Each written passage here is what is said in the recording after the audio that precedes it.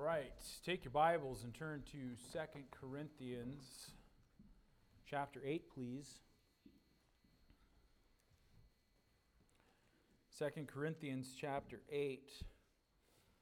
Some of the principles that we're going to talk about this afternoon I've taught on before, and you may recognize some of them, but they're good reminders for us, and I'll just briefly touch on them before we get to where I really want to spend our time this afternoon.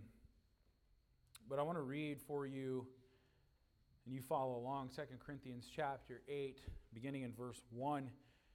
Paul writing to the church in Corinth, "Moreover, brethren, we do you to wit of the grace of God bestowed on the churches of Macedonia, how that in a great trial of affliction, the abundance of their joy and their deep poverty abounded unto the riches of their liberality.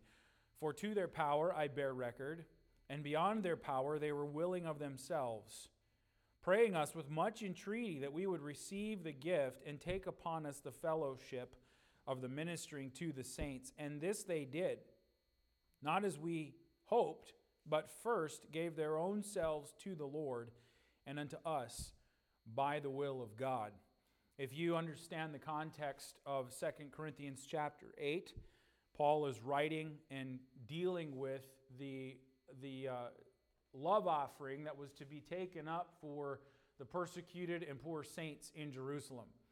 And the Apostle Paul had talked to all the churches, and the church at Corinth was one church that in the beginning, and you could, as you studied this out, you would find that Paul said a year ago, you were promising to do this. And so Paul is saying, now's the time to collect, now's the time to put your money where your mouth was, and it's time to give, like you promised that you would. And so that's the whole context of 2 Corinthians chapter 8, chapter 9, chapter 10, really dealing with this subject. But what's interesting about this is that Paul is talking to the church at Corinth, but he's using an example of a different church as an example of a heart for giving and a heart for missions. And Paul says in verse 1, "We do you to wit of the grace of God bestowed on the churches of Macedonia." And we'll get to Philippians in just a little bit, but Paul is talking about the churches of Macedonia, which the church at Philippi was one, who was a great missions-minded church. And I want to bring out some principles about that church in just a little while. But before we get to any of that, I want to just open by saying this. You know, when we consider the work of missions or carrying the gospel to the whole world, Jesus Christ gave us what missions was when he said to go into all the world and preach the gospel to every creature. When he said, make disciples and baptize them and then teach them to observe all things whatsoever I have commanded you. Jesus gave us what the essence of missions was. And when we consider that, making converts, baptizing them, discipling those converts, planting churches, and then sending others out to do the same thing, reproducing ourselves. Listen, we cannot help but refer to the examples that are given in the New Testament of this great calling of God. We should not and cannot make up our own way. The Lord has already given it to us. Amen. And so we need to follow the example of Scripture. And listen, I get grieved and I get nervous when I hear pastors in churches, in good churches, start saying things like this. Well, we don't do things exactly as they did it in the New Testament. I get nervous and I get grieved in my heart when I hear things like that because that idea, that philosophy, that mindset, where does it ever end? We can justify something today that we don't do the same as they did in the New Testament, but tomorrow we can justify something else, and the day after that. And where does that ever end? We'll never go wrong by trying the very best that we can to model our Christian life, our Christian service, our work in the New Testament church. We'll never go wrong by trying to model the New Testament pattern as close as we possibly can. It should always be our desire to follow the scriptural precedent and pattern. So, how did early churches see the accomplishment of Great Commission work? How did they do it? It's a great work, an impossible work in the flesh. But Jesus said to go into all the world and preach the gospel to every creature. Jesus said, I will be with you in the doing of that until the end of the earth. So how did the early churches, New Testament churches, accomplish Great Commission work? What were the keys to getting the job done?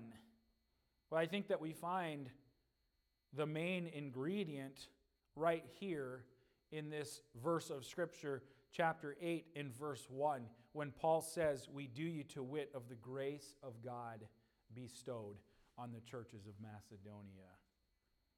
What is the primary ingredient for getting the job done? God's grace. God's grace.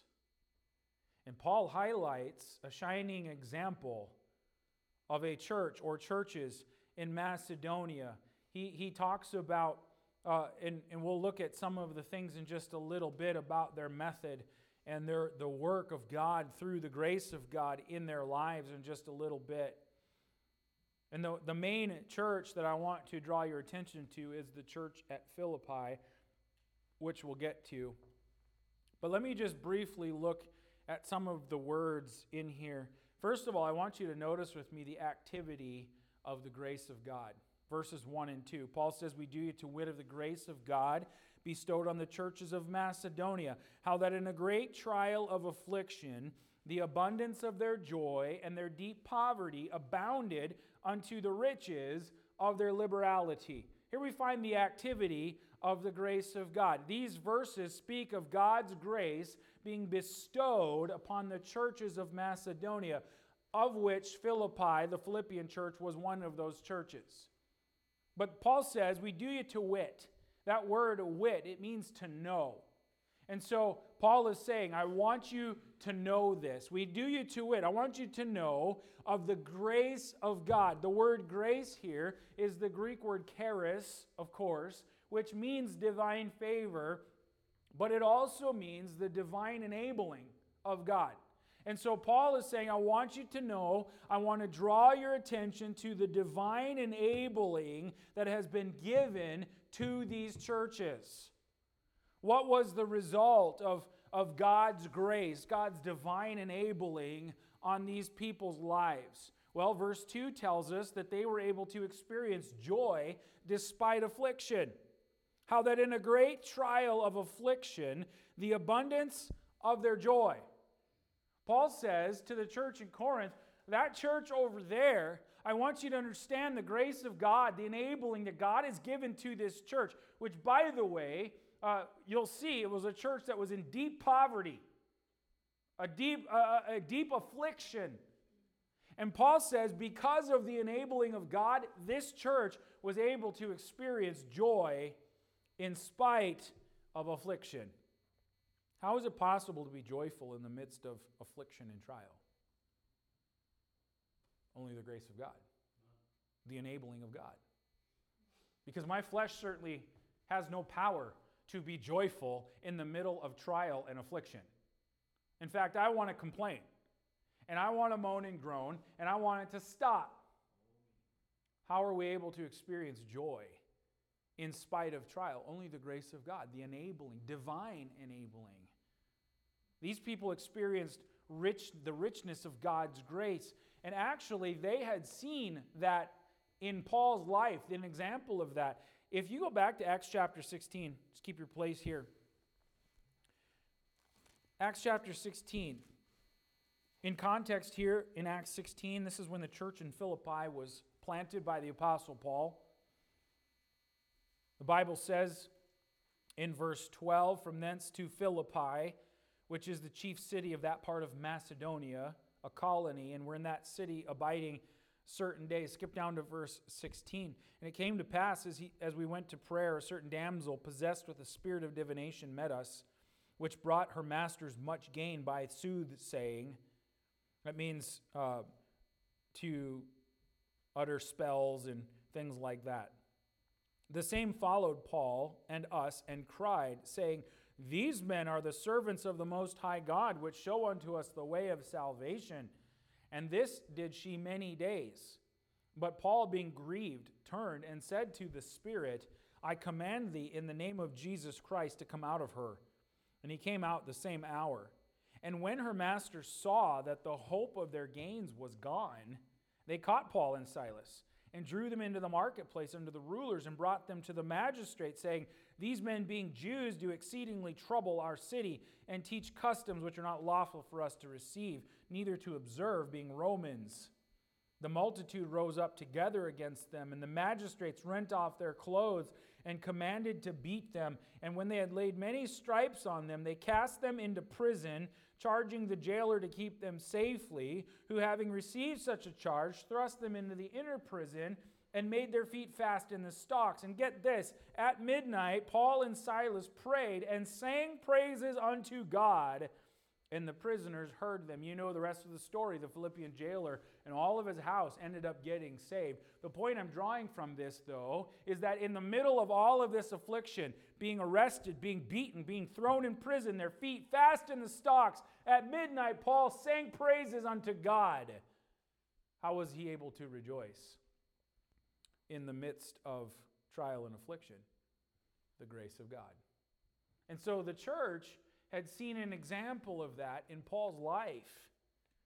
They were able to experience joy despite affliction. You go back to our text, not only that, they were able to give liberally despite poverty. Verse 2 says that in their deep poverty they abounded unto the riches of their liberality. He's talking about giving. Even to the poor saints in Jerusalem, they were able to give liberally despite their deep poverty because of the grace of God. You know what? It's not true that you have to be rich to be a liberal giver. You read in Mark chapter 12 how Jesus observed all of these rich men throwing in their bags of money into the treasury, and one widow with 2 mites threw in all that she had. And Jesus said, She's given more than all of them put together, all of their bags of money, because they gave out of their riches, they gave out of their wealth, and she gave all that she had. And in God's eyes, it was more valuable than all the others put together. My point is, in God's eyes, great gifts flow through unlikely vessels by God's grace, by God's enabling. So the question is, why does the grace of God enter into the discussion on giving? Grace is very prominent in this text here. Paul is using it as an example for the church in Corinth. Is grace or divine enabling essential in giving? Yeah, it is. But why is it essential in giving? Well, first of all, number one, because we are so inclined by our sinful nature to be selfish. That's why God's grace is essential in giving. Because we're inclined by our nature to be selfish. The flesh says, I want what I want to keep what I get, it's mine. And I think if we're honest, we would confess that that is our natural tendency. And whether that applies to our time, whether that applies to our choices, our decisions, our leisure, our pastimes, our possessions, or our money, the fleshly response is usually, it's mine. We're inclined to be selfish, and God's grace is needed for us to overcome that attachment. Look at our text in verse 2 there, where Paul says here that their deep poverty abounded unto the riches of their liberality, for to their power, that means to their ability. So they're in deep poverty, they're in affliction, and yet they're giving what they have. They don't have much. For to their power, that's their ability, I bear record. Yea, and beyond their ability, they were willing of themselves. And verse 4, praying us with much entreaty that we would receive the gift and take upon us the fellowship of the ministering to the saints. What is he saying here? They gave according to their ability, and then he says beyond their ability, they wanted to give. They were willing of themselves, and here's what they did. They were begging the pastor, the preacher, to take the little that they had and give it away to somebody else who had a need. Even in deep poverty, the Philippian church gave generously because of God's grace in their life. And you know what? We need God's grace in our life as well. Saints of God can be enabled by God to see material things and money as they are, simply tools that can be used for God's glory, just like everything else in life. The grace of God is essential in the work of missions when it comes to giving, certainly. But I want to spend our time this afternoon in a different passage of Scripture, and I want you to go over to Philippians chapter 4. I wanted you to see that first, because the grace of God is so essential, the enabling of God. But the grace of God produces many notable things related to missions. And the Philippian church was a great missions-minded church. And I want you to see some other things that the grace of God produced for them. In Philippians chapter 4 and verse 10, Paul says, "But I rejoiced in the Lord greatly, that now at the last your care of me hath flourished again, wherein you also were careful, but you lacked opportunity. Not that I speak in respect of want, for I have learned in whatsoever state I am therewith to be content. I know both how to be abased, and I know how to abound. Everywhere and in all things I'm instructed both to be full and to be hungry, both to abound and to suffer need. I can do all things through Christ, which strengtheneth me. Notwithstanding, ye have well done, that ye did communicate with my affliction. Now ye Philippians know also that in the beginning of the gospel, when I departed from Macedonia, no church communicated with me as concerning giving and receiving, but ye only. For even in Thessalonica ye sent once and again unto my necessity, not because I desire a gift, but I desire fruit that may abound to your account. But I have all and abound. I am full, having received of Epaphroditus the things which were sent from you, an odor of a sweet smell, a sacrifice acceptable, well-pleasing to God. But my God shall supply all your need according to his riches and glory by Christ Jesus." There's some notable things in here that the grace of God bestowed on the church at Philippi produced. I want you to note some of these verses with me. In verse 10, Paul says, "But I rejoiced in the Lord greatly, that now at the last your care of me hath flourished again, wherein ye were also careful, but ye lacked opportunity." You know what the grace of God produced in the church at Macedonia?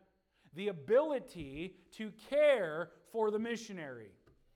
He says, your care was flourishing again. You know what that word care means? We might think of it in terms of like, we really care about you, Brother Noah. Really, if we have affection for you, Brother Noah. And we just have these strong feelings for you. We care for you. But the word care means to be mentally disposed. It means to interest one's self. It means to have affection for. And it's a lot more than just having a feeling of affection for a person. It means to be in tune with. That's interesting. So Paul is saying, because of the grace of God, you were able to be in tune with me, to care for me, to dispose yourself, to interest yourself in all that I'm doing for the Lord. To be in tune with. I think that is very interesting because how many times in churches do because of separation, because of distance, because of, not a lot of communication, how many times is there a great void and a disconnect between the home church and the missionary on the field? Understand what I'm saying? And we go about our life, and we live our life, and we do our things. And maybe on Wednesday night, when the pastor reads a prayer letter, we might have a thought about the missionary that we send money to that we're supposed to pray for? How many times in churches, listen, is there a complete unawareness of actually what's happening on the mission field with their own missionary, let alone the 30 that we support over there? Completely not in tune with what's happening in the work and the ministry. Not a clue. The grace of God is necessary, is what I'm saying. And this church was so in tune with the Apostle Paul, not just because of him, but it's the work of the Lord. And he says, your care of me has flourished again.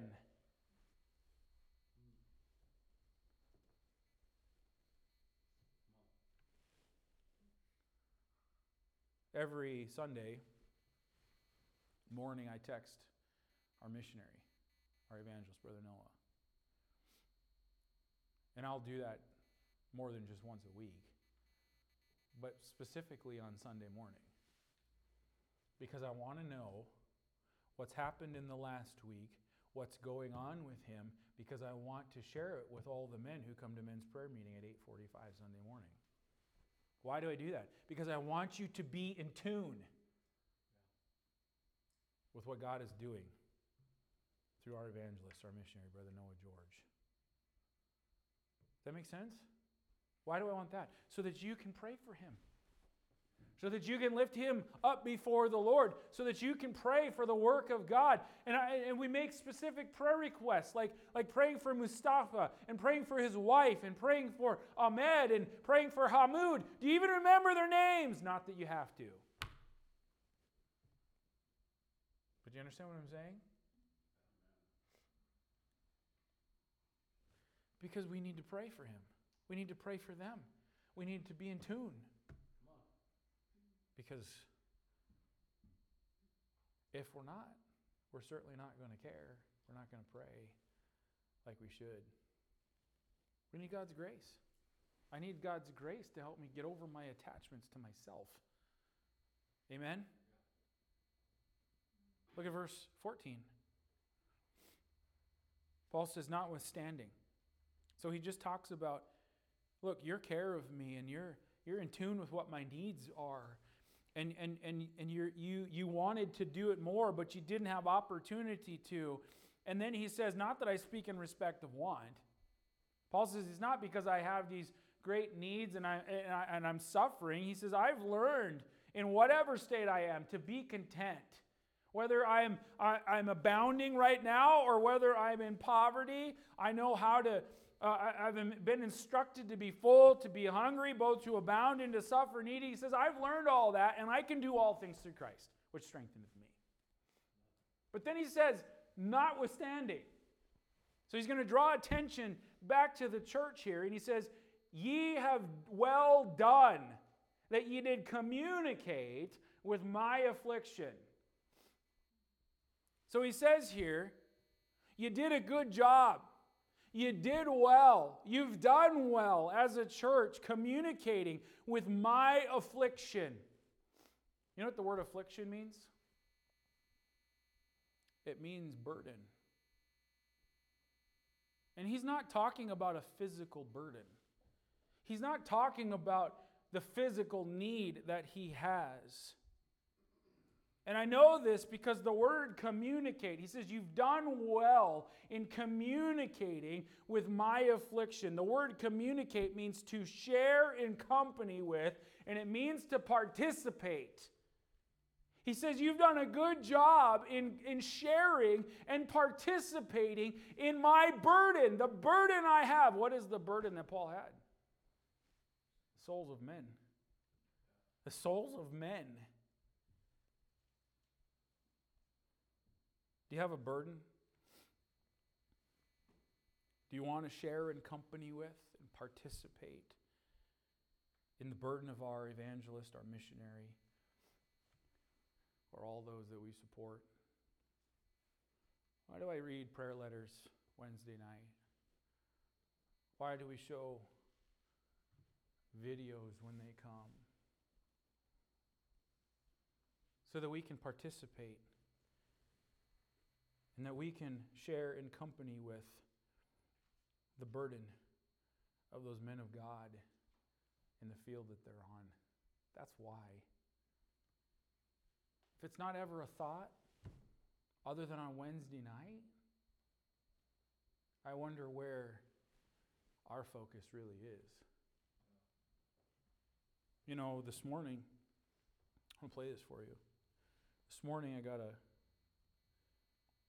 a voice message from Noah because he was driving, so he couldn't really type it all out. And I played this for the men this morning because it's a direct answer to very specific prayers that we've been praying. Okay? And we make very specific prayer because we are sharing in the burden of what the Lord is doing in this country through our evangelist. And I think it's a waste and it's a shame if he says, hey, would you pray about these things? And we never do. But then when he sends word back like this, it rejoices my heart that very specific things are being answered. And it helps me. It helps me, and it should help you to be able to participate and share in the burden as well. I'll just put it up to this one here. Listen to this. So we've been praying specifically for Mustafa, his wife, to be saved. 3 weeks ago, at least. No, it was probably at least 3, maybe 4. We asked specific prayer that we'd start praying for his wife because she's getting close to salvation. And women in that culture sometimes face persecution even more than men do. But it was a very particular prayer request. The second prayer request was that Mustafa and Ahmed would both submit to the Lord in scriptural baptism, following the Lord, taking that step of obedience. Amen? We started praying about those things. Now listen to this. Hi, Pastor. How are you doing? I'm driving, so I'm not going to write a message, but keep praying for Mustafa. His wife made a... I haven't talked to her personally, but he told me that his wife said that she wants to follow him and take on Christ as well. So praise the Lord for that. And he's also convinced of baptism, so he's on the right track, and we've got a few more lessons, but he's convinced that's the step he needs to take, that he wants to take, and so yeah, praise the Lord for that, for sure. Also pray for Hamoud, the man I mentioned before. He also had a number of long discussions with him, and seems to be very teachable. I think he's got a good spirit. I think he's got a real interest in knowing more depth of the Bible. And so I'm gonna start with some concentrated lessons with him and see where that goes. So praise the Lord for all those things. We've got our new facility up and going, so we're gonna start using that soon, if during the week for these discipleship lessons and small groups and stuff like that. And keep the big meetings on Saturday, because this Saturday we had probably well over 100 people, so it's the broad net, getting a lot of people coming. I know a lot of them interested mostly in seeing if they can get a handout, but they're all hearing the gospel regardless, so pray for those things, and we love you guys, miss you. Bye. Amen. Amen. Direct answer to prayer. And he talks about Hamoud, who's interested in the gospel. We've been praying for him. We need to pray for his salvation. Do you?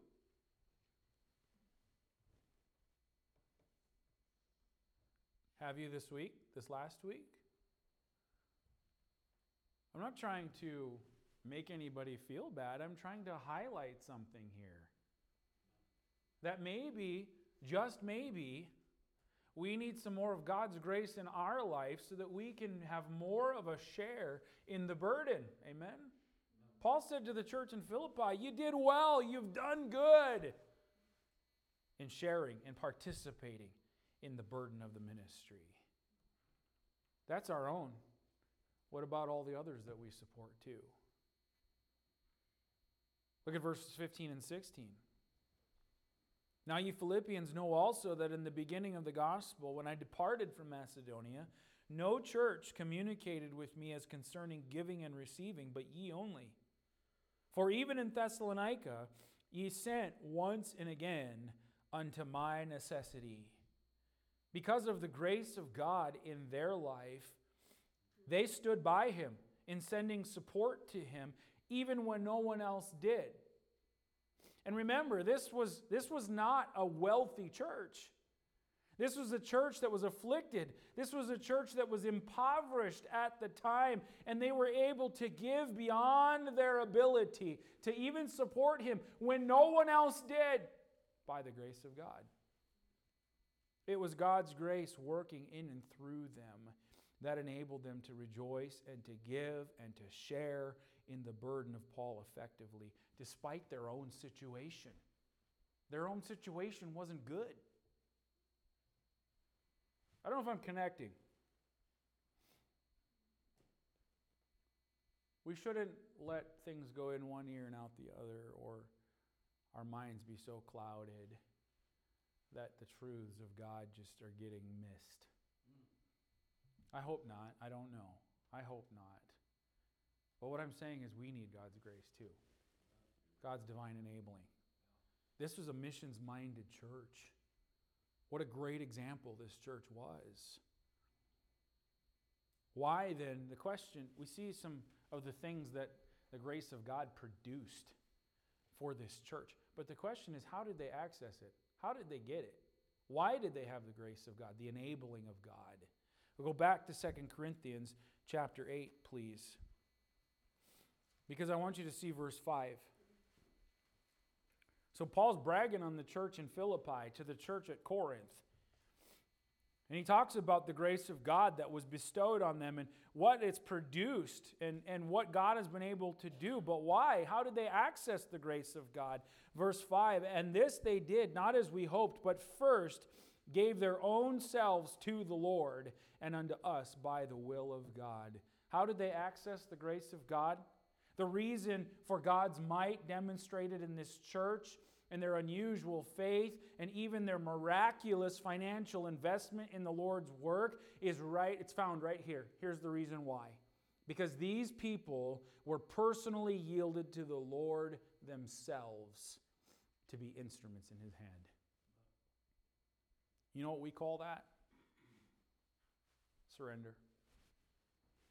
Lord, I don't have much. I don't feel like I have a lot to give you. I certainly don't have a lot of money to give. I don't feel like I have a lot of talent. But whatever I have is yours. I'll do whatever you want me to do. I give myself to you first. Paul exemplified that spirit as well. When he was saved on the road to Damascus in Acts chapter 9, his heart attitude, which he seemed to demonstrate from that time forward to the end of his life, was, Lord, what wilt thou have me to do? Listen, we can access God's grace by faith through a surrendered and a yielded heart as well. Are you really yielded to the Lord?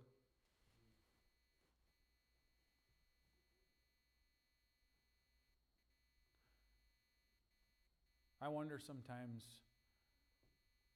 what exactly motivates people to come to church.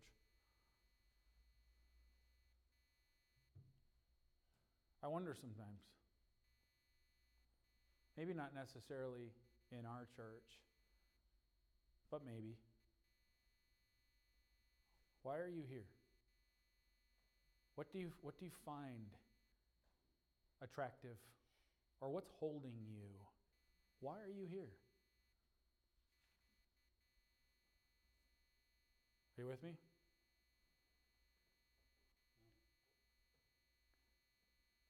We ought to say, well, I'm here because the Lord is here. I want to be where He is. And I want Him to have my life, and I'll just do whatever He wants me to do.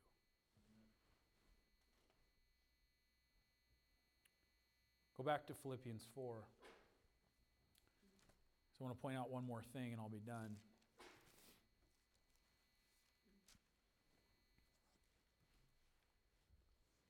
See what is accomplished by the grace of God. In verse 16, Paul said, "For even in Thessalonica ye sent once and again unto my necessity, not because I desire a gift, but I desire fruit that may abound to your account. But I have all and abound. I am full, having received of Epaphroditus the things which were sent from you." So apparently the church in Philippi sent Epaphroditus with all of these things, and Paul received them. And he said it was a blessing to him. He's full. He said, "Your gift is an odor of a sweet smell, a sacrifice acceptable, well-pleasing to God. But my God shall supply all your need according to His riches in glory by Christ Jesus." The grace of God working in and through these saints accomplished a whole lot. According to verse 16, we find that evangelistic labor was enhanced because of their sacrifice. It was accomplished by faith. He says, "Even in Thessalonica, ye sent once and again unto my necessity." Paul had needs. But them meeting the need enabled him then to continue on preaching the gospel. Paul trusted the Lord, but his needs were met in Thessalonica by the church in Philippi, so the gospel could continue. I want you to see what Paul told the church in Corinth. Go back over to 2 Corinthians chapter 10.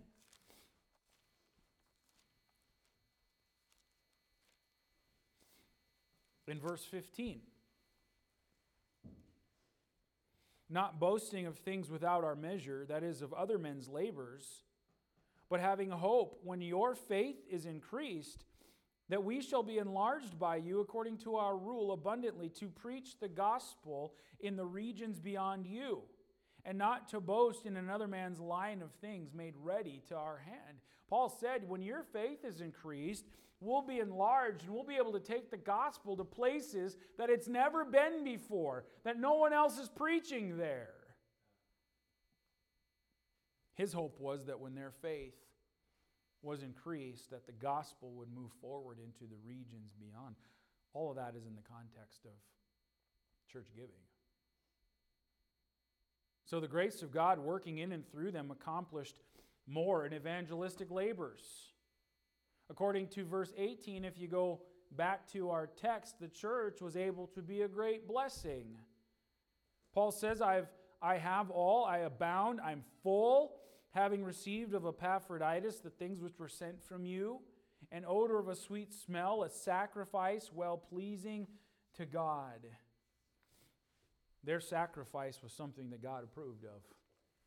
Their giving was something that God approved of. We won't take the time to really talk about this, but the words that Paul uses in relation to their giving and to their gift and their care of the missionary, he says it's an odor of a sweet smell. It's a sacrifice acceptable that's well-pleasing to God. The very same language and words used in relation to the sacrifice of Jesus Christ, of His own blood, well-pleasing to God. But not only that, in the end, all their own needs were met. Paul said in verse 19, "My God shall supply all of your need according to His riches and glory." Did need arise for the Philippian church? Probably so. Did more need arise because of their sacrificial giving to missions and caring for the Apostle Paul? Perhaps it did, but God provided for every need, and no doubt their faith grew because of it. And I'm simply saying this, what a great example of God's grace at work when God's people operate in faith. The spread of the gospel, friends, it requires resources that are both physical and financial. How do we accomplish the task of sending evangelists around the world to preach the gospel? It's not just because we give a few dollars. No.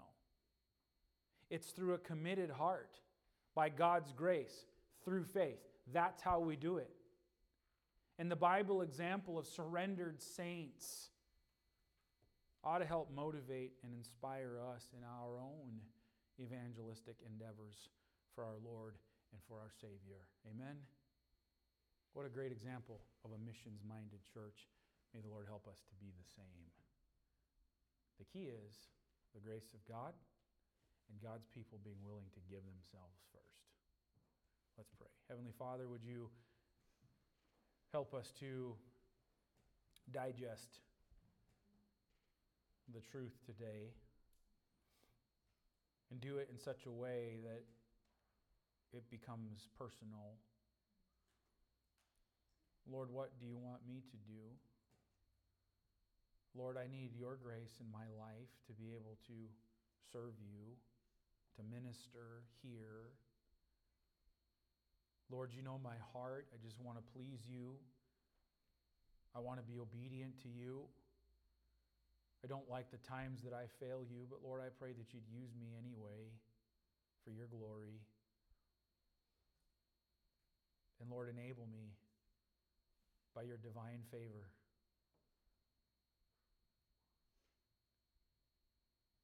Lord, help us to engage on an even deeper level in communicating well with the burden and the ministry and the needs, and participate not just with a few dollars that we give and never think about again, but with our heart. And if you would so open the door with our feet and our hands. Lord, we love you today. Pray that each heart would be surrendered. And Lord, may there be men who say, I'll be willing. I'll stand in the gap. Lord, here am I. Send me.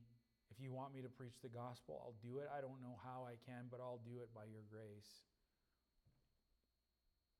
May that be the heart of your people. Lord, there are people that need, in my family, that need the gospel. Give me your grace and the courage to speak up. It seems as though the Lord is returning very soon. Help me to have compassion on their soul.